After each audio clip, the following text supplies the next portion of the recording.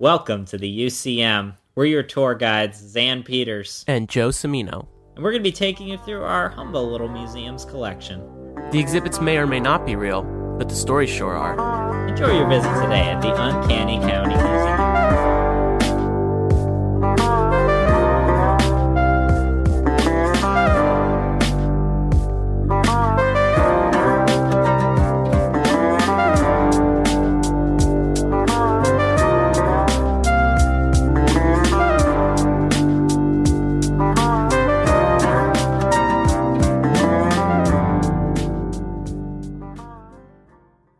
Does anyone in your family have, like, a hobby that just perplexes you, or, like, a collection that you just kind of look at and be like, ugh, I have to deal with all of these Hummels one day? You know, not to get grim, but, like, you know, you're looking at something that you will inherit as your problem.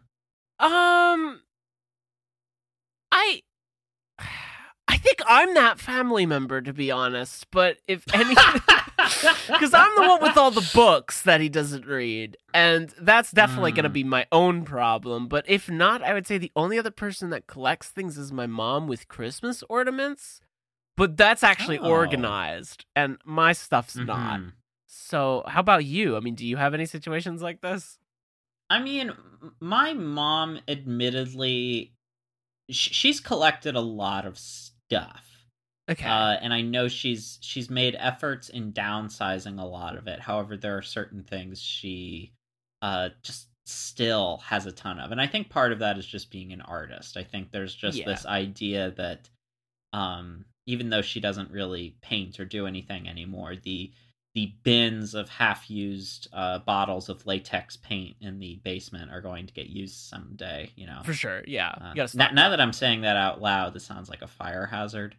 It kind of does, yeah. My dad's apartment that he's, like, after years and years, has finally finished renovating. It's very clean and well organized, but I've been told, it has been foretold that he has a storage unit that is an absolute nightmare, that is where the rest of the mess is being kept. Oh God, that's like me and my family too. Have that. I relate very much. You don't touch it because Right. it's got, you know, all kinds of stuff we have to keep in there. Mm-hmm. Yeah. But I mean, an interesting example of this though was with my ex in Montana. She, I went up to Helena a few times with her. You know, to obviously visit her family, but there were a few trips where we had a mission to help them clean out their garage. And, you know, they had lived multiple places. You know, they had stuff from when they used to live, like, I think, like Vashon Island or something. Wow. They lived in the Seattle area. They used to be beachcombers and everything. Her mom is a, elementary school music teacher, and, you know, she's been holding on to, like, children's costumes and, you know, art projects that, you know, now these kids are, like, grown adults now, right? But she's still holding on to their stuff, you know, because of integrity. Yeah, I get it. It makes sense. Yeah. And anyways, so they basically pointed to a shelf once, and they said, okay, we are going to do a serious clean. We're going to do a serious purge. You take that shelf. And so I'm going through the stuff, and I come upon a whole bunch of, like, coolers and stuff, and I open them up, and they are full of shells.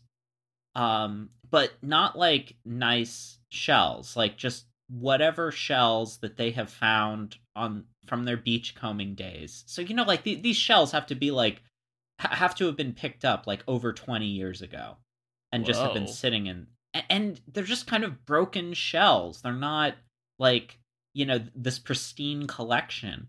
A lot of them are in, like, takeout containers. And then I see a bag in this collection as well.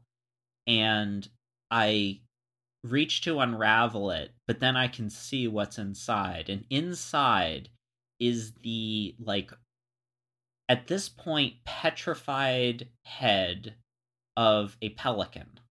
What? That has been sitting in their garage for probably more than 2 decades. Hold on, whoa, hold on. Let's back up. So, like, like a skull, or like I don't understand. Well, like an actual pelican head. You'd need to clean it for it to be a skull. So it has like muscles and stuff on it, like muscle tissue. Like it's not uncommon when you're on the beach because of the elements and the sun and everything. You find like a dried fish, you know, like it's not gooey, but it's still not just the skeleton. It's because it's been dried out in the sun, and that's basically what is inside this bag. Is the sun-dried head of a pelican. A pelican raisin is inside this bag. And so I confront her parents about this. Yeah. And I'm like, so this is going in the trash, right? And her dad's like, nah, I might want that one day. What? And so I put it back on the shelf. Right, for safekeeping.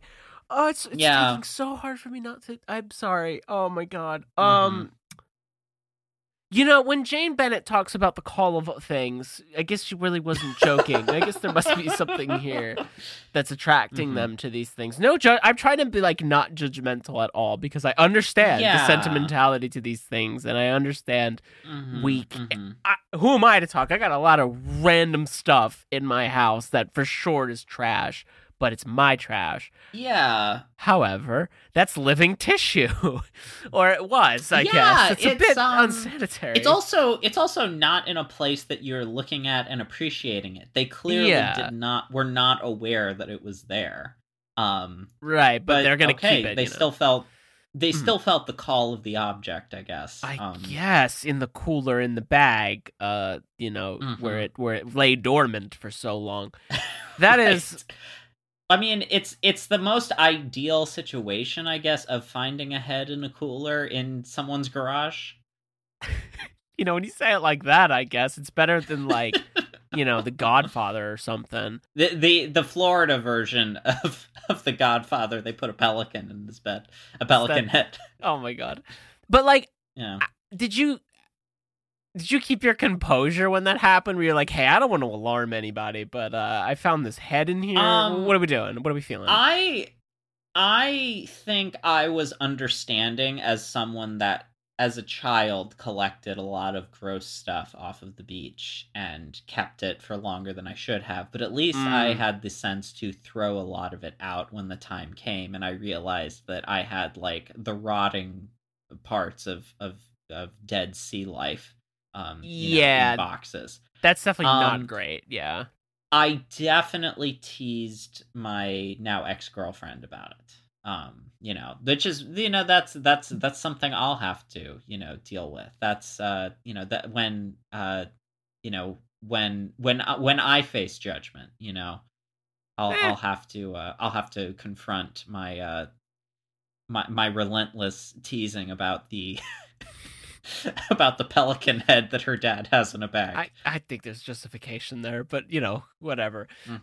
Fair enough, I guess. Yes. Wow, that's a crazy story, man. I have to be honest. That is pretty wild. Wow, I did not expect that one coming. What a twist.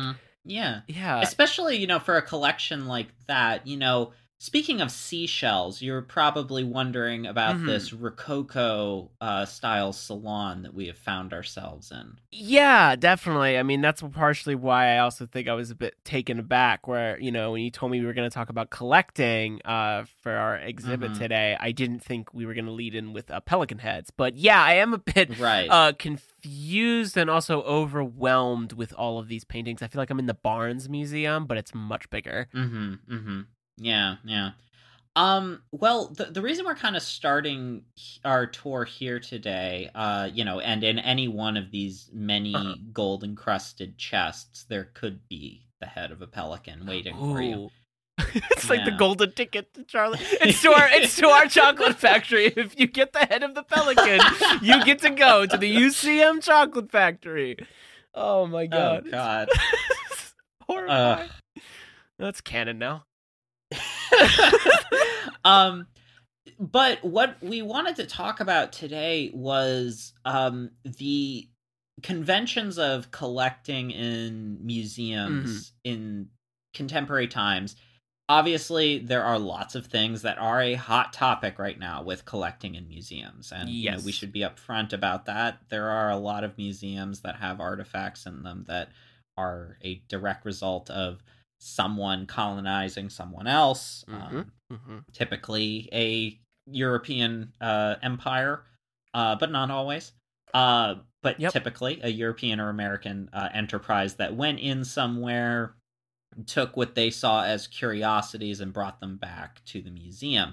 Yes. And we can look at that as this cruel indifference of the modern machine going in and tearing up something that feels pure and inspired and bringing it back to a place where it is neutralized and studied. What I wanted to talk about today in particular was how we got there. Like, why do European countries, but particularly France, which we model a lot of this stuff after, what was it within the European nations that created this machine? Like, why is there this thing that we look at now with kind of a bit of horror, as we try to create more equitable museums, which I think is, we can also say, should be a goal here. We're pro-museums here at the UCM, and we're not just saying that, you know, because someone's watching from the shadows. It's an institution of learning and public trust is a worthwhile pursuit in contemporary society. Something that will keep record for us, but also something that allows us to engage with said records. Yeah. So what I wanted to look at is, in particular, what the Louvre was responding to. The Louvre, you know, being the museum, if we are really thinking about it. You know, it's the most visited museum in the world, and it's also really the template for how a lot of art is interacted with. And this is for a few different reasons. You know, we think of the Louvre now, I think, as somewhat opulent in comparison to, like, say, a White Cube gallery, you know, a modern art museum, because the Louvre itself, you know, is built out of an old palace. You know, the exterior facade is, to us, reads as incredibly noble looking. But if you're looking at the conception of the Louvre as an art museum, it is happening actually in direct opposition to monarchy. The Louvre was really meant to be this democratizing force in the wake of the French Revolution. If you want to think about how people encountered art before, the Louvre sought to do the opposite, to completely contradict how people had been interacting with art, particularly in France, but in a lot of places in Europe up until that point. If we are thinking about the virtues, the aims, and the goals of the French Revolution, we have a few different things. Obviously, the stuff that we like, democracy. Right. You know, we're not for the absolute rule of you know, monarchy and you know, a hereditary line of succession. You know, incredible inequality and lack of mobility, of social mobility.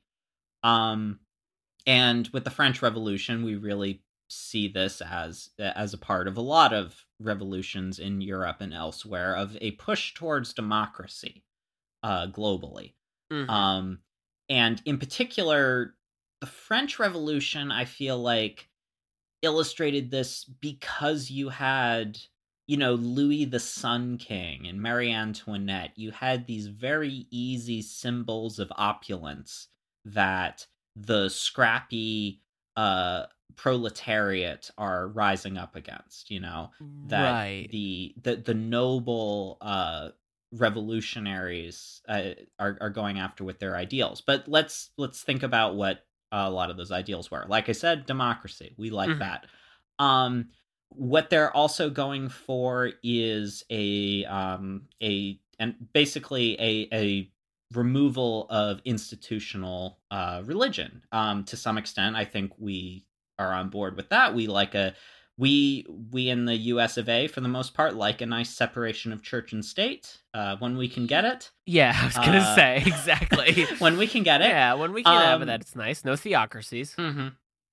Yeah, no, we do not. We do not need a theocracy either. What we can say is, they were pretty staunchly anti-religion in general with the French Revolution. And then you also have the kind of the streak of misogyny that also runs a lot through the French Revolution. Yeah, and yeah. The rejection of Rococo, which was the preceding artistic movement up until that point, was seen as a very feminine artistic movement. Lots of soft shapes, lots of things inspired by seashells. Something that they saw as too feminine. Interesting that that's the reason, and not that a lot of that, the subject matter tends to be very like provocative and also exploitative, which I feel like would be more the issue. Maybe not the provocative side, but definitely the exploitative side of it, like, with male gaze and such. But okay, I mean, I guess it's on the right track. All you need to do is you can look at Franz Fragonard's The Swing. I think that's, that sums it up. The Rococo painting. Yeah. But you'll see that style of art like up until the very end of the French monarchy. And of course, there's the association of the latter days of the Bourbons with Marie Antoinette, right? Right. And here was, this woman that people could direct a lot of their scorn on, regardless of how much actual power she actually had in the whole thing. Yeah, she's kind of just there, in all honesty. Yeah, and also like someone just married off by her family. Yeah, it's she didn't. There's nuance to Marie Antoinette that I think gets lost occasionally. Yes. So you have these factors that are there. So obviously they're trying to craft a new society, right? You would too after a revolution. You'd be like, okay, well now what? You would want to hope you have a plan. I hope so. Yeah. And there was a lot of, ransacking the apartments of the old aristocracy, lots of beheadings, this is a Robespierre world now. Right. So the monarchy is killed. However, there are still all of these artifacts of the monarchy and artifacts of the church, of the presence of Catholicism that, was deeply rooted in French culture. So they were looking for a way to preserve them in one sense, but they needed a way to neutralize them. They wanted people to come and look at, say, a painting of Jesus or the Virgin Mary, but they wanted people to appreciate it as an artistic endeavor rather than a spiritual one.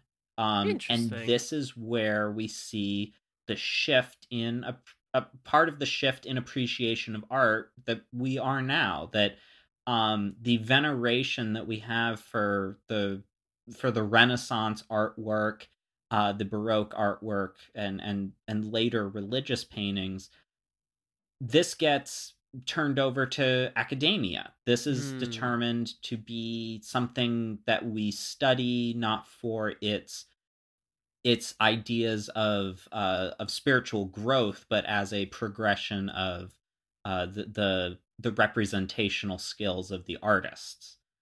And by taking these statues and paintings out of the churches and putting them into the museum, you are no longer making them objects of worship. Right. They're no longer admired in the same way. You take a painting of King Louis out of a civic building and you put it in the museum, and now it's no longer this a propagandistic painting meant to highlight why you quote unquote why you are paying fealty to this person. Those paintings were meant to instill some idea of grandeur to the monarchy, of justifying the monarchy. Right. So now you take it out of a civic space and put it into, again, this museological space. Now it is an object of study. Now we don't look at it to venerate the king. We look at it to study the brushwork and, put it into the realm of art history rather than politics. Right. It's interesting. Yeah, no, it's interesting because you can see us wanting to do this with, say, Civil War monuments now. We don't want to necessarily destroy all of them, but we want to put them in a more neutral space so that we can study them. This has been the case as people try to figure out with what do you do with monuments? What do you do with all of these relics of propaganda? And to some extent, sometimes they just neutralize themselves by fading into history, and nobody really cares about them until it's like re-revealed what their original intent was, and that can be a bit of a gray area. It can kind of depend, if everybody was kind of going about their day, not thinking about it. There's interesting arguments on both sides as to how much it matters that we know about all of the things that surround us, and how much that affects our daily life. And in a lot of cases, there's a lot of uninterrogated artworks, architectural projects, monuments that do surround us of unsavory people, and it's a genuine question. How much does that affect our outlook on the world? Yeah. So if you were to look at, say, how you would display art and curiosities in this setting of sort of a Rococo study of, a learned person's collection, the way that someone would bring you through these incredibly ornamental rooms, and the way that, there's places to lounge, there's all sorts of things tucked away, hidden, that the collector would reveal to you in this incredibly intimate setting. The museum, by contrast, was now a big open hall with comparatively less decorative walls. The artwork is hung just to be looked at, and everything's supposed to be out in the open, out and apparent for you. Interesting. And it's interesting, there was kind of immediately backlash against this, just because people from everyday walks of life were suddenly getting to see art like this, and they had, they were seen as not having the sophistication to properly appreciate it, much like our world today still does. Yeah. the way that you the way that I, as a young child, would want to hang around a dinosaur exhibit and want to correct people as they walked past and had the wrong interpretations of the fossils. Well, that's just great. There were men in top hats doing this, but about like Renaissance paintings. Yeah, they would just mansplain it to everybody. Oh yes, this is prime time for mansplaining. Yeah. Yes. This is further complicated by Napoleon and his exploits, because now you have this place where you can put in these objects that become curiosities for the public. Now you have someone who is ransacking Europe and Egypt and the Near East. You have someone just trudging across and collecting things and sending them back to the Louvre. And this is, in part where the Louvre gets a lot of its impressive collection of artifacts from across Europe and the Near East and North Africa. But this is where this comes into play. Suddenly, this tool of the revolution to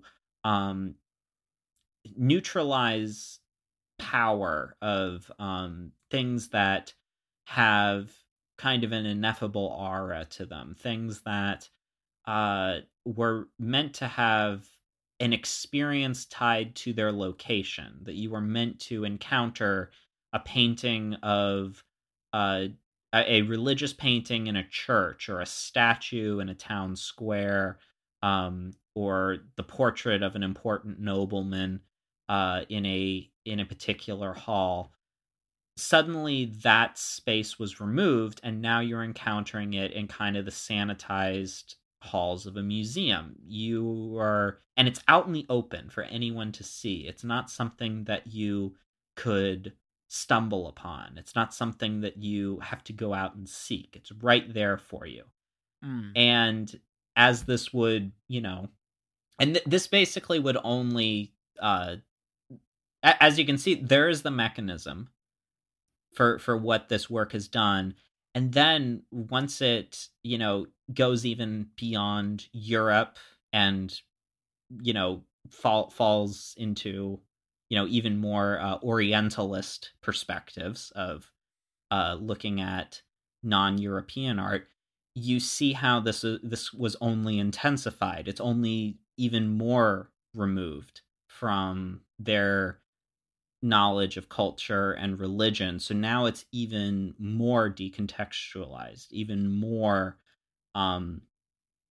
even more othering to it. Right. So laying that out, we kind of have an idea now of what put this in motion. Right. Yeah. No, this is great context, I feel like. Yes, yeah. We're taking our time with this just to really understand what the original intentions were of these museums. And in a lot of respects, there are virtues here that we could be sympathetic towards, but it's noteworthy that there were people, there were critics of the Louvre pretty much immediately. There were the ones that, just wanted to bash on the everyday dummies that walk in and are like, what's that? What's that? What's that? Right. But I guess they would have been French. So, it's still, there's the pretentious person, but then there is, of course, the French philosopher art critic, the character that, transcends all time. Right. And Hi there, my name is Colby White, and I'm one of the hosts from Force Football Facts, a podcast where my friend Zachary and I force our other friend Tyrell to give us insights into the game, even though he doesn't know anything about it. We use our humor to bring you weekly football news in a new way that takes fan opinions into account, while also helping new fans understand why we love this game so much. You can check us out on our website, forcefootballfacts.com, or wherever podcasts are available. Hope to see you soon. And they pretty quick to point out these issues. This is going to be centuries before Said publishes Orientalism. Right. But already there are people that are pointing out the issues of presenting art in such a decontextualized way and what this does to people's relationship to art. People's idea that, art isn't something that I encounter in daily life and a walk to the walk through the city or stopping in a random place. Art is something that I see in a museum. Yeah. And yeah, that still sticks around today too. They saw that coming.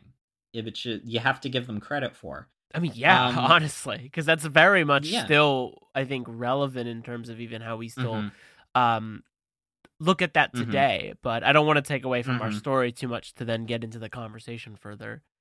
Yeah. Well, we'll talk about this in a moment. Just and because there was a French art critic imagine such a thing, named Edmond de Goncourt, or Goncourt, Edmond de Goncourt. It looks like it's spelled Goncourt, but I'm sure that's not right. Right, that can't be it. Yeah. Fantastic mustache. We'll just say that. So he's one of the mustache men, the mustachioed gentleman. Mustachioed. Yeah, he looks like he's going to solve a murder on the Orient Express. I'm reading The Plague right now by Albert Camus, and he literally describes one of the characters as a man with a rather like extravagant mustache, and that's just how I picture everybody from early 1800s to then 1940 in France. Yeah. That is. Oh yeah, no, he is like he's whatever you're picturing right now. If you're picturing an art critic from the 1800s, he looks exactly like that. Don't bother looking him up, even though he lived into the 1890s, so there are actually some very flattering photographs of him as well. Oh wow, okay. And some wonderful sketches of him when he was younger. So Edmond has a very interesting perspective on all of this. His parents were minor aristocracy, but they died when him and his brother were pretty young. He's born in 1822, and so his life would be well after the French Revolution. But it's interesting that I think he grew up in a little bit of nostalgia for pre-revolutionary France. He kind of made it his life's work to be a collector, to seek out artifacts of the old monarchy, to assemble them. And he took himself very seriously as a collector. He saw collection and curating as an art. Okay. This is kind of a very interesting kind of contemporary sounding person, Yeah. Who sees the role of the collector as an interpreter. He very much feels this seduction of objects. He would probably, his writing would feel right at home along with a lot of other writings that are coming out now about our draw to objects and our draw to collection. And he loves that connection on an individual level. So he is adamantly opposed to public museums. And he writes quite a bit about this. And he sees it as this thing that is alienating him from the objects within the museum, that there is no personality showing you the collections. If you have a tour guide, it's canned. It's not it's not an unveiling. It's not a discovery. It's not a unique experience to go through someone's study. Because, if you've ever been walked through someone's house and they show you their collection, that's an experience unto itself, and it is completely different from witnessing something in a museum. Right. Yeah, no, it's a completely Mhm. different experience, more personal, more intimate. Mm-hmm. Yeah. So this is actually kind of an interesting take that he is seeing the issues that museums will sort of face as time goes on. The Right. a a sort of lack of humanity. Yeah, it is that. It's the rather barren like attitude that ends up coming in. It's the white cube aesthetic that you then see. It's putting up a frame in front of not even a frame, an indented wall in front of Botticelli's Mm-hmm. Venus, in Right. the Uffizi, because they have to pay some curator thousands of dollars to make one little change. But I could go on with the drama of Yeah. museums, but it's crazy how much stuff just constantly gets shifted around and people get paid millions of dollars to do Mhm. it. But it is Mhm. interesting, like hearing the different takes of like the necessity there, and then also a museum starting out Mhm. as this way Mhm. of displacing objects into a neutral space rather Yeah. than having them in their origin point, but then this longing to go back to that Mhm. because of what it essentially, leads Yeah. to. Right. And he's advocating for a kind of connoisseurship. Okay. He wants this is also where things get pretty dated about him. He was, he wrote quite a bit, and the it's been pointed out, Mhm, rightfully so, in mhm. contemporary context. He was a misogynist, he was an anti-Semite. Oh, great. Uh, Right. so we Hmm. can say that right off the bat that we are not 100% on board with Goncourt. No. It's interesting what he was writing at that time, and what it was being interpreted as at that time, that there were supposed to be these encounters happening on an individual level. Right. And he, amassed this wonderful collection. He specifically here's what's kind of interesting, and the thing that is both fascinating to me but also difficult to figure out where it fits into contemporary society. And I'd be thrilled to know your thoughts about this as well. Also because I've been talking for quite a bit. No Uh, worries. but he specifically was seeking out things that were not expensive. He Huh. liked having a accessible collection. Part of his thing, even though he was advocating for a kind of connoisseurship, he was kind of trying to say, like, no, I sought out like these tables and things that were being sold in secondhand shops, and all of these pieces that were not being considered, but really are things that used to be in palaces and Right. and mansions. And even in his will stipulated he did not want his collection to be given to a museum. He wanted it to be sold off, scattered to the wind, and for the Hmm. next generation of collectors to find and amass. A treasure hunt. Interesting. Kind of, yeah. And so this is kind of interesting to me, just because on the one hand I like this idea. On the other, the idea that anyone can kind of become a collector, and that you do not need to necessarily look for the value of things. You can follow your passion for something. Right. The issue I see is we are kind of in this world where whether you collect art or anything else, everything has been so commodified Mm-hmm. Yep. that I feel like this is a little bit more difficult to approach now. That uh and even trying to collect antique furniture, if you don't live in certain places, is kind of impossible without a substantial amount of money. Yeah. People that even trying to imagine advocating for people that collect art now, that art should be something relegated to private ownership. We're in a world where people buy art for investment purposes. People there are yuppies buying art that don't necessarily know anything about it, but they just see it as an investment.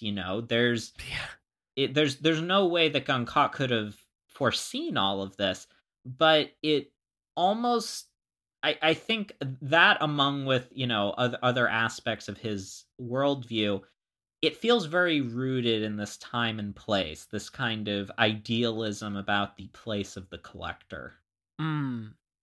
Yeah, no, it's really interesting. Yeah. I mean, again, besides his, political, personal, and very, bad views about other people, separating that from this, I do think it's a very interesting take. I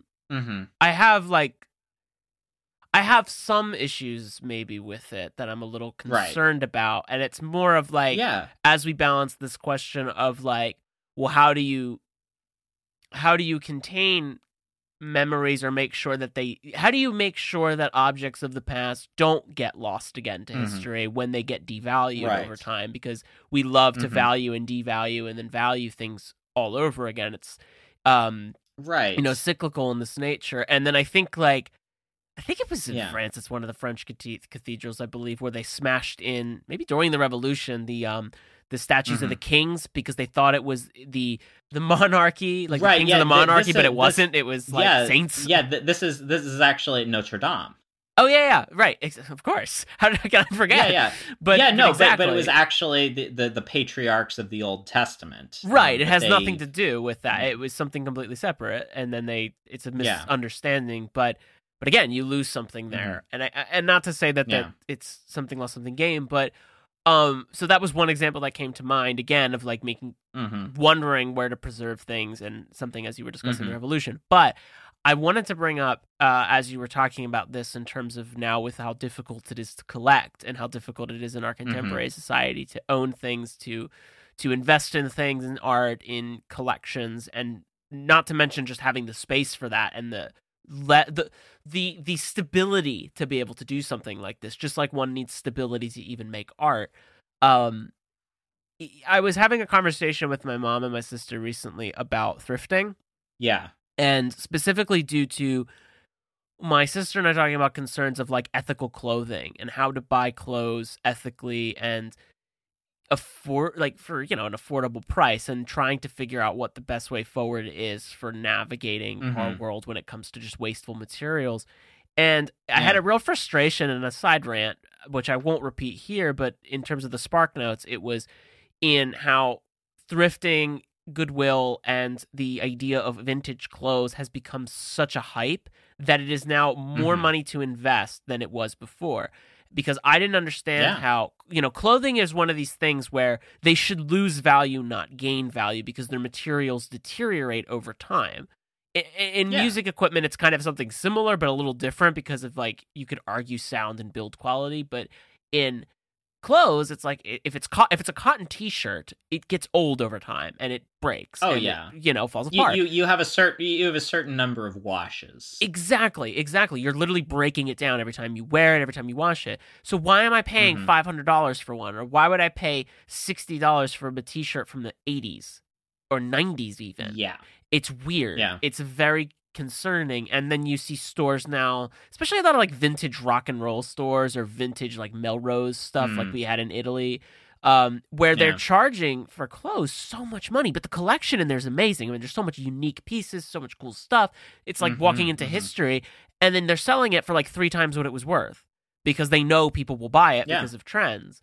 And I hate that very much because it ruins the whole idea of upcycling, and it ruins the whole idea of having clothing passed down that can then, of course, be trendy and whatnot. And this is when we throw capitalism into the mix. But, besides that, I think in terms of it bringing back to collection, right? If I wanted to collect clothes in this case too, it's very difficult to find these things.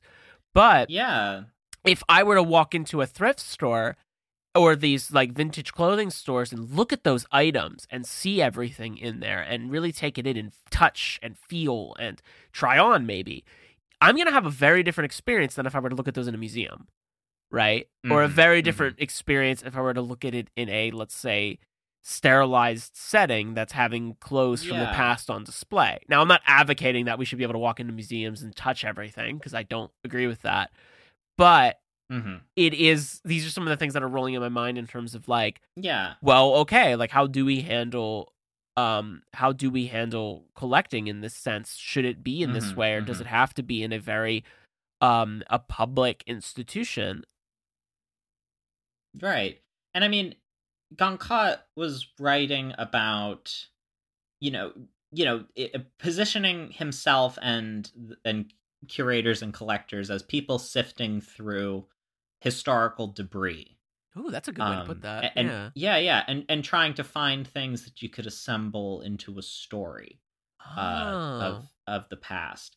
One of the phrases that was put so nicely was compensating for the dislocation of objects. Ooh. Uh, Whoa. that Yeah. these things are no longer in their original context, but what is the touch? What is sort of the magic of bringing someone into feeling like they've discovered something? And I think that's obviously Mm. the appeal of stumbling upon a great jacket in a thrift store, Yeah. for $20 versus finding it in a vintage reseller for $300. Um, Yeah. that's Yeah. that's the thrill of discovery. This is, Mm-hmm. what people used to do for the grand tour in Europe. So there's always a class element to it. There's an association with leisure time.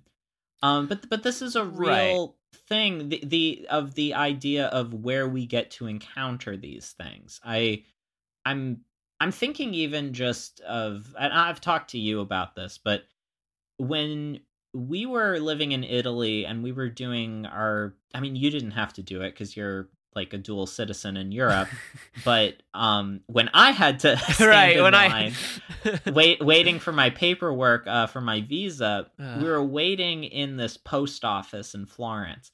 And this post office was absolutely beautiful. Just, it wasn't like the grandest building in all of Florence, but it had this incredible ceiling. Like, even if this was in any town in America, this would be the nicest building there, Right. Right. and, and it's just the post office, and it doesn't need to be anything more than the post office. It doesn't need to be a museum. It just is this space where there is art and design present Mm. in a space that is meant for everyday activity. Yeah. It is not sealed away somewhere. It is there as a part of civic pride and utility, and Right. as a public utility. So I could go back and forth on a lot of these elements. I think Goncourt is on the on in certain respects he is recognizing, the very apparent flaws of putting all objects on this pedestal, putting them into the museum context. um but the idea of, pure private ownership, private connoisseurship, private collecting also does not sit right with me. And I we've agree. talked Yeah. about this before, even when we had Hillary here to talk Mm-hmm. about the private collection of fossils. Um, and immediately, like, I want to try and think about how, because Goncourt's talking about art and craftsmanship. Uh, but I immediately want to think about what this means that people typically encounter fossils in a museum. Right. uh, Yeah. and what that does to their perspective of fossils, and natural history items in general. What it Mm-hmm. means that, you're encountering animals in this context rather than finding an animal out in the world, which would maybe be much more difficult, but is a wholly different experience. Yeah. Um, Yeah.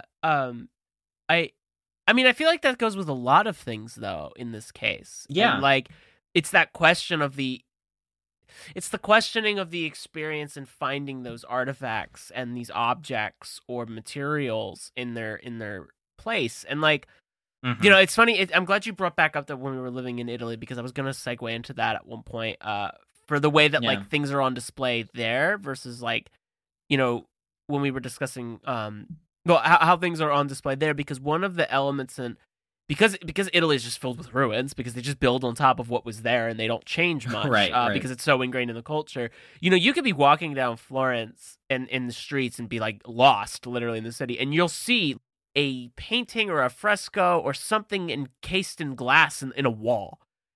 And it's just this like masterpiece Right. that's been there, and they don't touch it, and they restore it every now and then, and it's for everybody to Yeah. see, and you just kind of walk by it. And even in these like Right. really tiny mountain towns, especially where my mom is Mhm. from in Sardinia, you get a lot of that. It's a lot of just artwork everywhere and public works and things that are very ancient, or sometimes Mhm. ancient and sometimes more like in the Renaissance and past or medieval, and they just exist and they're meant for people to appreciate. And they don't, I mean, Mhm. they do and they don't, because that's your daily life. It's your day-to-day activity. Yeah. You grow up there. And I was talking about that a bit with my mom. In fact, too, we were discussing the banalities of suburbia versus like living in a small town in Italy, and how, you know, even though like we like I yearn for that small town community, that Mhm. difference of not being trapped in suburbia where I have to drive everywhere, but I can walk everywhere, and there's a communal aspect, and there's this history Mhm. built there. But if I lived there since I was born, I'm sure I would have been bored. I'm sure I would have had my problems with it, because it becomes your Right. it becomes your mundane. Whereas now this is my Mhm. mundane, and that is something I look for. So with Mhm. that as the backing here, I wonder if there's an element there at play too, where even with this post office Hmm. being as grandiose as it is, and we're, you know, as foreigners, you know, stunned because you're like, oh my God, and you never Right. see that in Europe. This is amazing use of space. It's so great Mhm. how that Mhm. switches. And then for them, they're probably like, oh yeah, it's the post office. You know, it's cool. We know, you know, we got it. We understand. I mean, Right. I imagine that's Right. what living in Right. Rome every day is like, where you're like, yeah, I live Mm. where, you know, thousands of people, millions of people before me have lived, and civilizations have fallen and risen here, and it's kind of crazy. And I drive the bus, so please move. Right? Exactly. Yeah. But like, but it was one of these things in Florence that threw me for a loop. Talking in a museological study situation, because they have their Museum of Anthropology in Florence, and one of my classes I took when I went there for study abroad as an undergrad, we did a whole like tour in there, private tour, and I also got to see their archives, and it was really fascinating. Mm-hmm.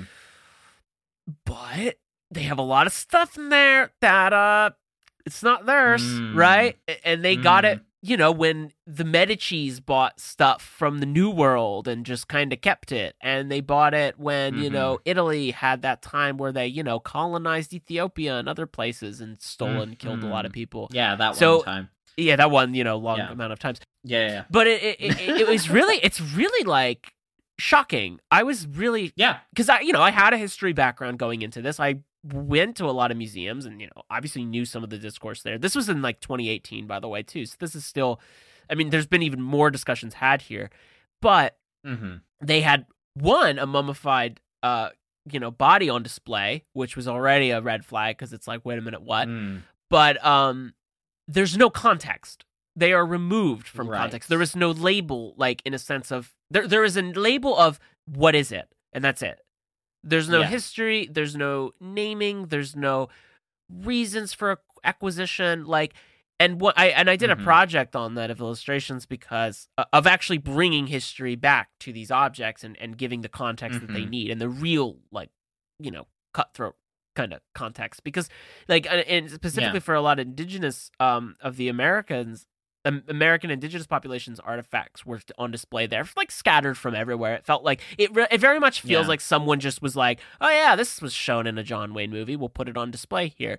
And I might be I might be being very critical, but it really does, it's very haphazard in that way. And you could argue it's like you're not being critical without reason. Right, yeah, it's like very, you know, oh yeah, it's on display, and it's carefully treated, of course, but it's still just like, there's that very odd feeling behind it of like, I feel like I'm missing a part here, and it's with a lot of things, and there was just this, it's the it's like a sanitary version of things. It's very clean, but very removed of the darkness of history and the reasons you have it. And I'm not trying to like attack this museum, but it was just one of these cases too, even where they would be like, oh yeah, well, we have this Maori collection of artifacts on display, but then they had the people of one of the Maori groups come in and like they did a whole ceremony there or something and like let them keep it or whatever. And it still was like, okay, that's good, inviting people in whose objects it is, but like it's still weird. Like it's still very odd having these things removed and put in this building that has its own history. But there was a movement to be better. There wasn't this like we're never going to change, but it was still like we are a museum and we'll take 7 to 9 decades to do that. But then I've seen like even in bringing it back to the Louvre versus like the British Museum and how they're both very colonial museums, mind you, with a lot of stolen stuff. But even the British Museum starting to put out display texts, context, audio things that give you the context of where these things are from, where they need to go back to, where they were stolen from, like acknowledging we stole these things and we're going to work towards going in a different direction. Is it great? It could be better, right? But it's a start, I think, is the way to do it.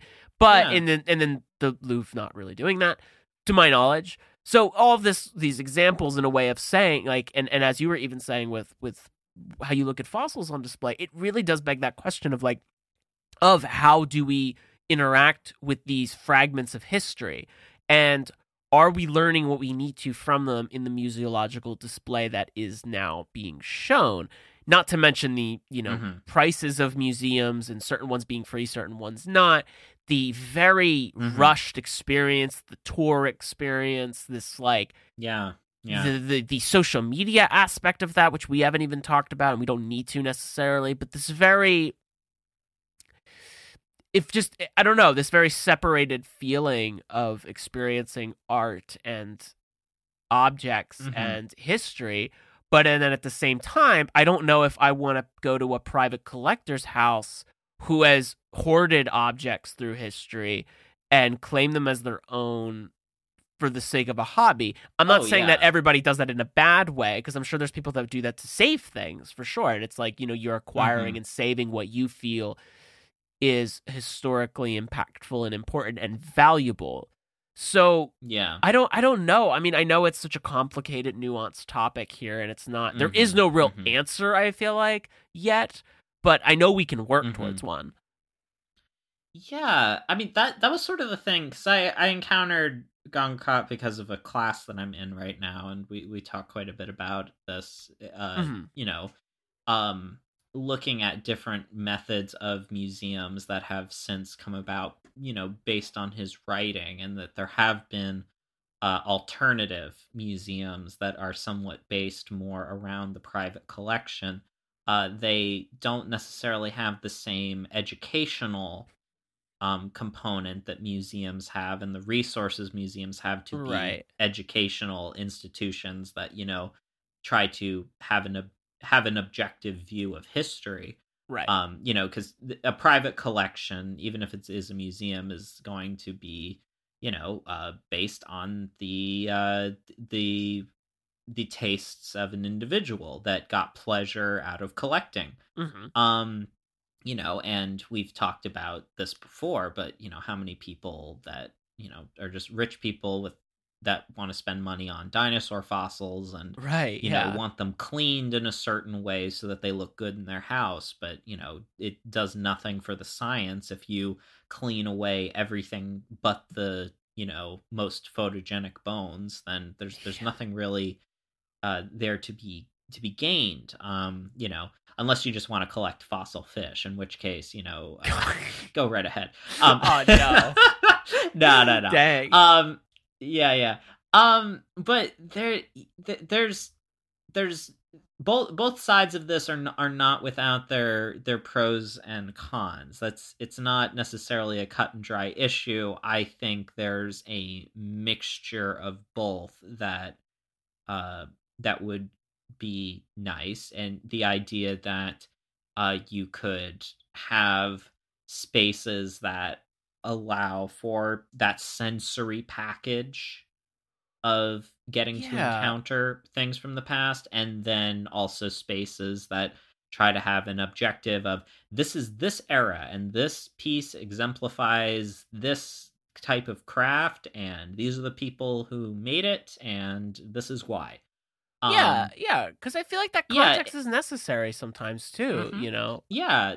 No, I think I think in general art needs to be more present in our lives in different places because one, I genuinely think Mm. that would help with the idea that art is for the elite and collecting art of quality is for the elite. I think art needs to be in more places so that we get away from this idea of it as this unattainable commodity. Art needs to Yes. be in our everyday life as we interact with other people. It should be in the periphery so that we have those encounters, so that we have some other kind of frame of reference when we go somewhere else where there is a collection, so that you could actually be impressed by a collection, be impressed by someone's discernment, because you've actually seen the massive art that is out there, or you've experienced something enough to see the patterns that collectors go for. When they have an eye for something, they're like,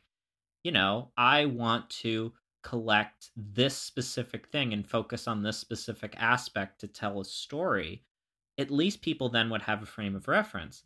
And one other thing that was just kind of brought up was this, a lot of stuff that is stolen, a lot of times it's from tombs or other raided types of places. A lot of times it can even be objects from cultures that no longer exist, or their descendants no longer practice that culture or religion. Right. So let's say the museums continue the efforts of repatriating objects. Those objects are more than likely, there are exceptions of people like reburying dead bodies and stuff, but for the most part those objects are just going to go back into museums, and we're back at square one, where the people of Greece would then be encountering the stolen caryatids in the museological context rather than out in the open where they were originally set. Right. Yeah, that's a big problem there too, and something maybe not considered. Yeah, and that's the there's nuance even in giving these things back, because a lot of times they will just go back to museums. I mean, look at that enormous museum that they're building right now in Cairo. I mean, I'd love to visit it one day, but that's probably, if and when this stuff gets repatriated, that's where it's going. Well, yeah, because the people having the conversations are museological communities. That's the thing. It's like, I know everybody has an opinion, right? And it's like everybody has a hot take about stuff, and I get it. It's how we are now. But like, they're not doing it, right? They're like, okay, well, I'm going to take this object now. And obviously certain people are, but I'm saying like it's kind of more like I'm when I give this example, it's more like you in art class or like us when we're in a class setting and people have opinions on it, and I'm like, okay, we're like, I think the important thing to realize right now is this is a conversation. We are not policymakers. Exactly. Yeah, that's yeah. We are just another two guys that talk about stuff. Exactly, and we're because men will start a podcast before going to therapy. Yeah, that's very true. No comment. No comment. But yeah, no, I mean, it's more of just that conversation of like, there's a lot here, and there's institutions in check to do this. I'm not saying they're good all the time, and a lot of them are very, if they're in touch with a community who wants their objects back, who wants their artifacts back, a part of their history, I feel it's that they need to give it back because it's not theirs, and they'll throw a lot of bureaucracy and lawyers and stuff to tie that up. But at the end of the day, I can say as I need to, but I am not involved in that, and I really can't, change it right now. Right. But we can, as we, I think, go forward in considering these things. And that's, I think, the key is considering and wondering and making it clear that that's an issue and it's something that we need to be aware of. Because, and also, as you were saying earlier, that interacting with art in the public helps. It really does. And I was talking about this a few months ago, maybe, I want to say, to some friends of mine about that, like, about public art in general in the US, that we just don't have much, especially near us, like with like Philly. Like Philly will get like public art exhibitions every now and then. They all suck. They're all terrible. I'm sorry. They're all awful. Like, I'm so sick of seeing like Experience, the immersive Van Gogh experience. And it's like, be immersed in Van Gogh. Yeah, I'm sure Vincent van Gogh would love that his paintings were projected through light. That's exactly what he wanted when he was thinking of painting. I mean, we actually have no idea, but it's still just like, it's like someone's throwing like a GIF on a wall and calling it a day, and people be like, it's so cool. And I mean, maybe it is, maybe it isn't. I don't know. I didn't go see it, but it's not what I want. Do you know what I mean? Like, it's maybe that's very interesting for some. We could just get a projector and have the same experience. Well, also, apparently there's like two versions of this, where one of them quite literally is like a bunch of projectors on a wall and they call it a day, and one of them is a lot cooler, from what I heard. So there's that element. I don't want to be too judgy, but I guess my thing of is just like, it's not really, it's the same, you know, post-impressionist artists that that's been commodified like crazy to sell stuff. Yes. And it's not a new artist, an up-and-coming artist, an emerging artist, or even an older one coming in and making a public installation for those to interact with. And it's why, like, I think public artworks, some good, some bad, I still think are rather interesting. It's being it's like Olafur Eliasson bringing in the who already is like a superstar in a sense, but so maybe this isn't a great example, but bringing in the like ice from a glacier, I forget where, or you know, from Antarctica or something, and putting them in front of the one of the plazas in France, and then the melt. I think it was in Paris actually for the climate accords, and then they were melting. But people can interact with it, and you're interacting with these huge chunks of ice, and you know, the regular person doesn't get to go and see, you know, what an actual piece of a glacier looks like, what these things that everybody's talking about on the news are really like, what they feel like, what they taste like. Suddenly it's in your face. Exactly. And it brings an entirely different experience to that conversation. It makes it much more real. So I don't know, maybe that's a good way to look at it too, in terms of of how to interact with an artwork, but then also this reality of situations, of history and of life itself when we need to. And it's not, you know, because there isn't a plaque in front of it that says this is, well, maybe there was, I don't know, but in terms of it being like what that is, but it's another way of experiencing an artwork that goes beyond either one of those situations, either one of those settings. And I think that as we can develop putting art into the public sphere and bringing attention to situations and bringing attention to these subjects, that's a way to do it. There was an artwork that aired at the Lo Schermo dell'Arte Film Festival in 2021, both there in Florence, Italy, and online, where I watched it. But I'm blanking on the name of the statue that was removed. But the video work was called like the removal of, I think it was like Joseph something, and he was a general or some guy, and a French actually general, who like was responsible for a lot of colonial exploits. And the statue is pretty yikes, because it's him standing there doing one of those, you know, romantic, you know, poses, very like very, very Roman in that sense. And there's different groups of people, specifically North African, under him, and also from the east as well, who are holding him up. And a little on the nose. It's not great. And this is in a public like square, right? It's like in the middle of like a pretty large place, but so it's people have become pretty, you know, used to it. Some people notice it more than others, and the film is them like documenting the removal. So they're setting up the crane, they're putting it on, and they're interviewing passerbyers on their like experience of it and talking about it. And we're seeing like 3D models of it and this like removal of it, both in post as well as in the reel, to see how it's going to look without. And I'm pretty sure they left the pedestal and then they removed that too. And there's like, but then they place it somewhere else, but I don't remember exactly where, but, or if they even did, but it's the gesture that then gets documented as an artwork and video of physically like taking away this part and talking about Why? And it's not just the taking down and removing an iconoclasm and it's just never to be seen again. There's something else there, an exploration as to why we need to take these down and why we need to move them, why there needs to be context as to the reasons this needs to be removed, because some people just genuinely don't know. I think it's one of the things we forget as those who know history, those who are directly affected by it, have stories to tell that are important that we listen. And there's, I think, sometimes a willingness to stay in ignorance, especially in, in their case for us, the United States. A lot of arguments being around Confederate monuments, takes of its history, it's this, whatever, even though it's not, and one could tell you it's not. The same thing with the Confederate flag. But there's that nostalgia, the false equating of history and remembering history differently that all comes into play. So this is my very long-winded monologue way of saying that there are ways to do this through art. There are ways to do this going forward that enable a very different approach that get us away, I think, from just these very antiquated ways of looking at museums and looking at curating as well as then collecting, because it's an ancient thing. It's old for putting things on display, right? We've been doing it for a very long time.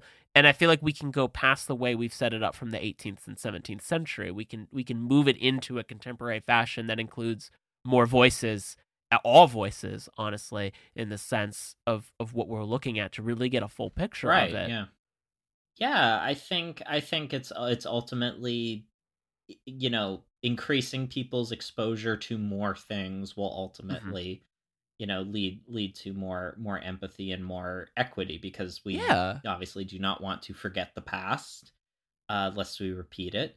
Right, exactly. Yeah, it's an ongoing conversation, and it is, like all things, incredibly fascinating, and it's happening right now. So go out and be a part of it, I guess.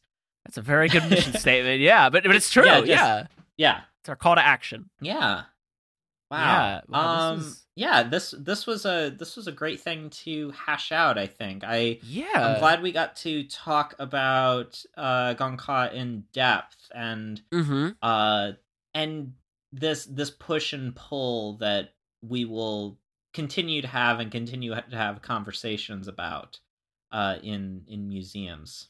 No, absolutely. I mean, thank you so much for all this, amazing research and really recapping all of that, because I think that context that you shared with us is very important for understanding this room, for understanding what we're talking about, and, furthering that, further understanding that history, so as to make sure we're not just talking about museological studies out of the blue, that there is a lineage that this comes out of, and a reason for a lot of the ways we look at things this way, and it's important to know that. And I know for me, I'm going to be looking at museums and collecting a little bit differently than I had, not necessarily in a good or bad way, but more in a I didn't know this is a revolutionary thing, right.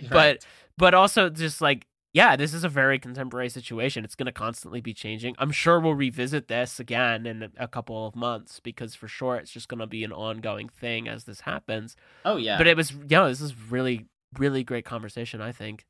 Oh, thank you. Yeah, I think even, at some point we'll do maybe a bit more of an in-depth dive into some of the people that Goncourt inspired, even, people that I think I actually kind of admire for their collecting skills.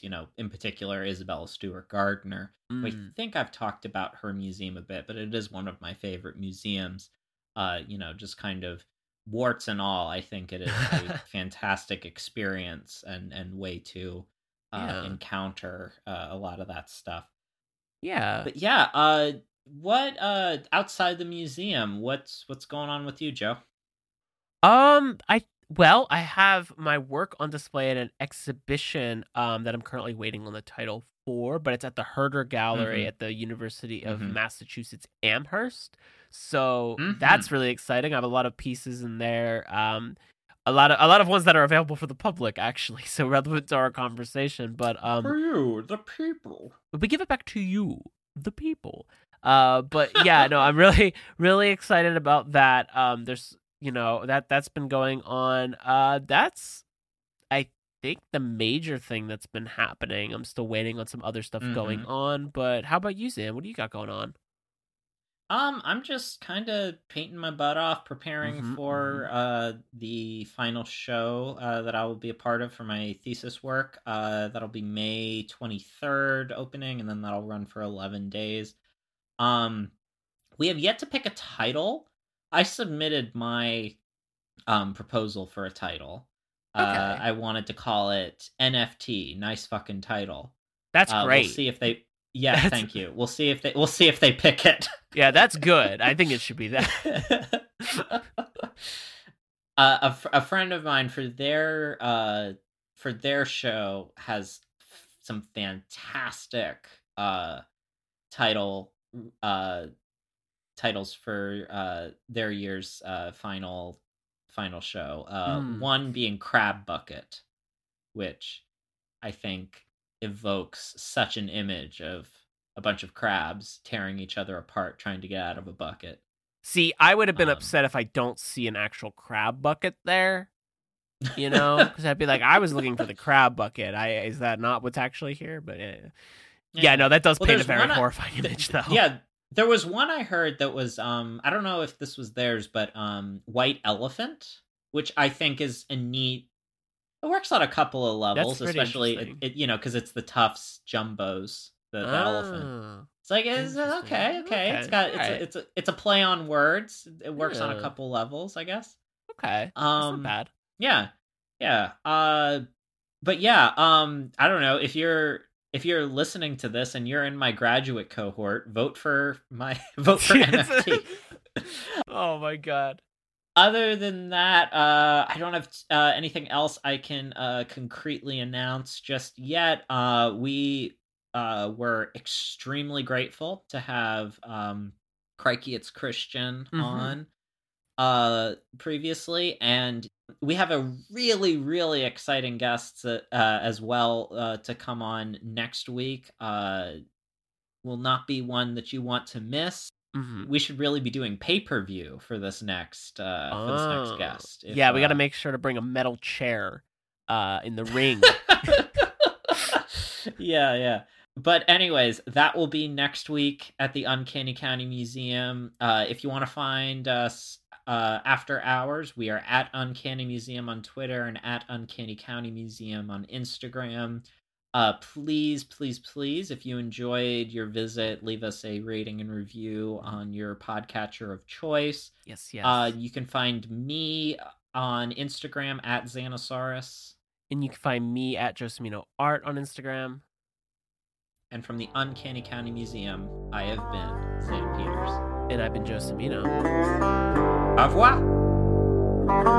Bye.